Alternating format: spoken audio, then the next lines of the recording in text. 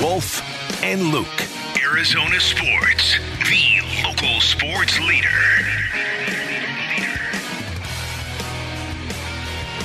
The football season really just does never end, especially around here.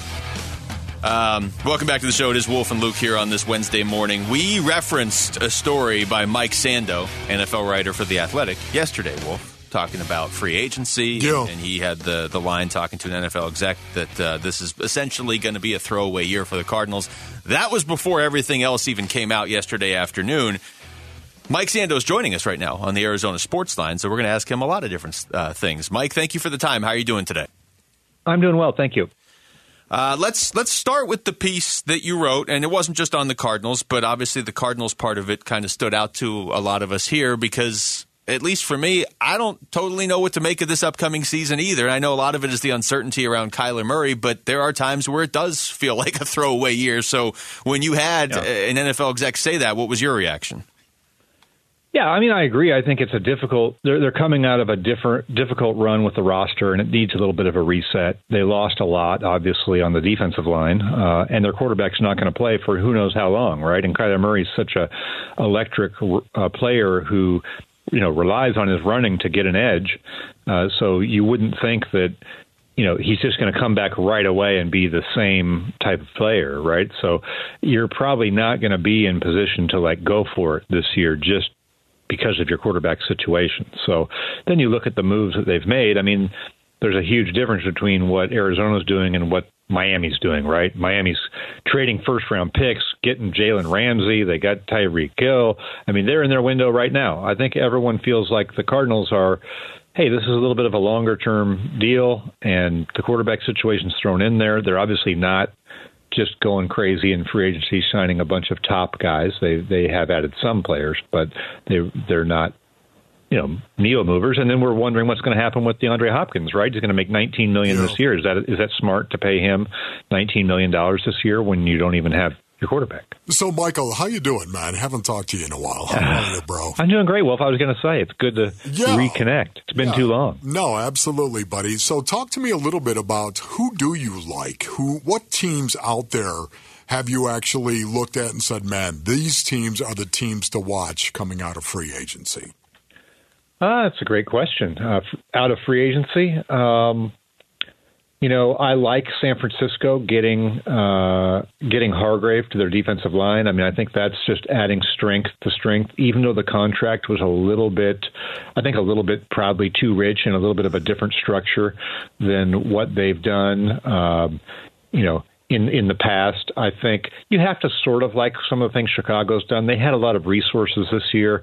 I still think they need a lot of help on their lines, but you can see that they've got a plan. They're going to build around Justin Fields, and they picked up a nice piece in DJ Moore, probably fortified their defense a little bit. So I think those are a couple teams that probably stand out. I think Seattle did a nice job of not going overboard with Geno Smith. A quarterback you like, but do you really going to pay him $40 million a year? No. They're able to go year to year with him. So I thought that was pretty good. We're talking to Mike Sando, NFL writer for The Athletic. Mike, going back to a name you brought up earlier, DeAndre Hopkins, and you put this in your story. It doesn't. You look at the situation the Cardinals are in. You're paying Kyler Murray and he's hurt. You're paying Cliff Kingsbury and Steve Keiman. They're not even here anymore. So it makes very little sense to pay DeAndre Hopkins at this point. The problem is everybody else around the league seems to know that too. So how do you see this playing out? I mean, can the Cardinals expect any sort of reasonable return? I think the contract is probably problematic for other teams too. And then what would the expectations be for DeAndre Hopkins on a new contract, right? If another team's not going to do it. So DeAndre Hopkins, for all we know, may prefer just getting a chance to go to the market, right, and have his own way. So whoever's acquiring him would have to probably have conversations with him about the salary and what the future and expectations are.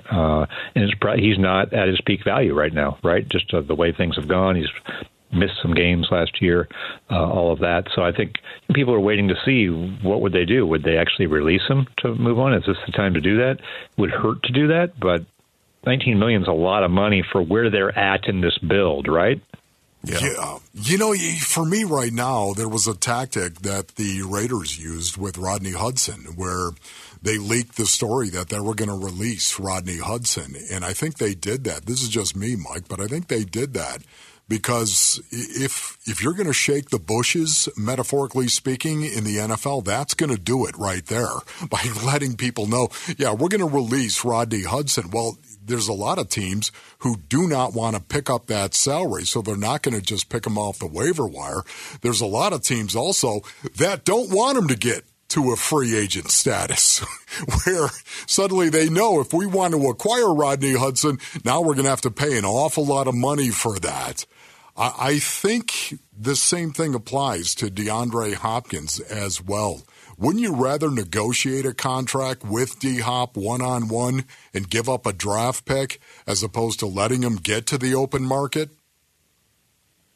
If you feel like you can get, if you feel like you can get the type of deal that you want, I mean, that's a big if because of the $19 million salary, right? You're acquiring a $19 million salary if you do it right now. So right there, who has a $19 million slot right now? Yeah. Right? Yeah. But if you're just sitting there, hey, we got a $19 million slot.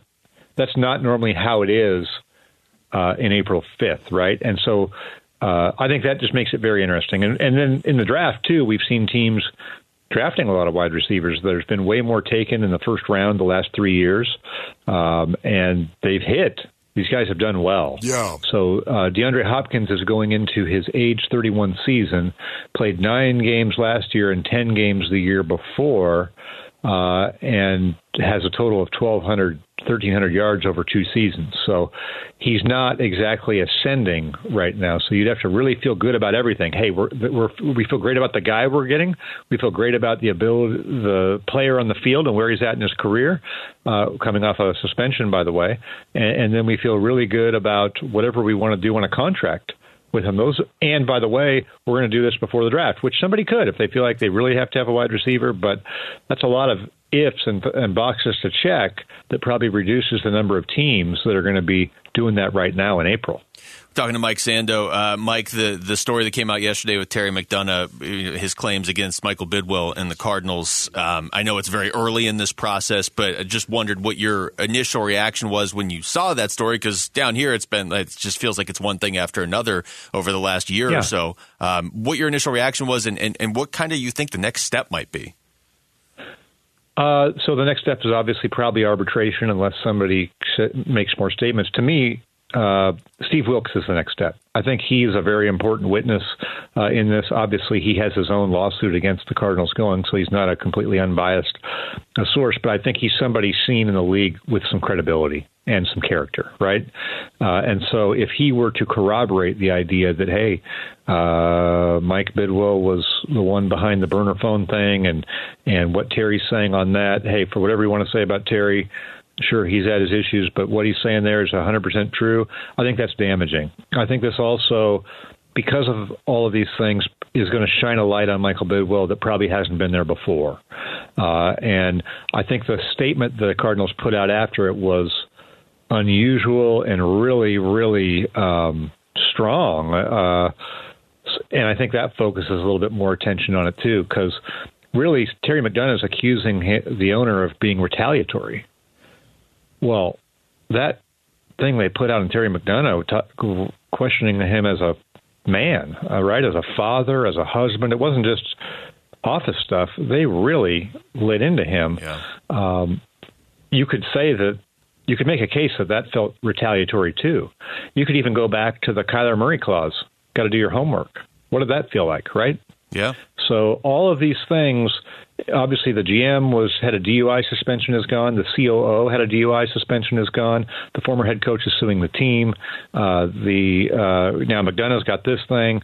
So I agree. There's a lot of stuff there that's probably going to hang over some of the new people there, the GM and coach, who don't deserve any of this or in the middle of it. And I think remains to be seen what Roger Goodell does. Do they side and rally around with Mike Bidwill, one of their own? Do they see him as a liability? And what does Steve Wilkes, who's a credible person, have to say about it? Well, Mike, we appreciate it. There's a lot going on. We appreciate your time this morning, and take care, all right? See you, Michael. All right, thanks a lot.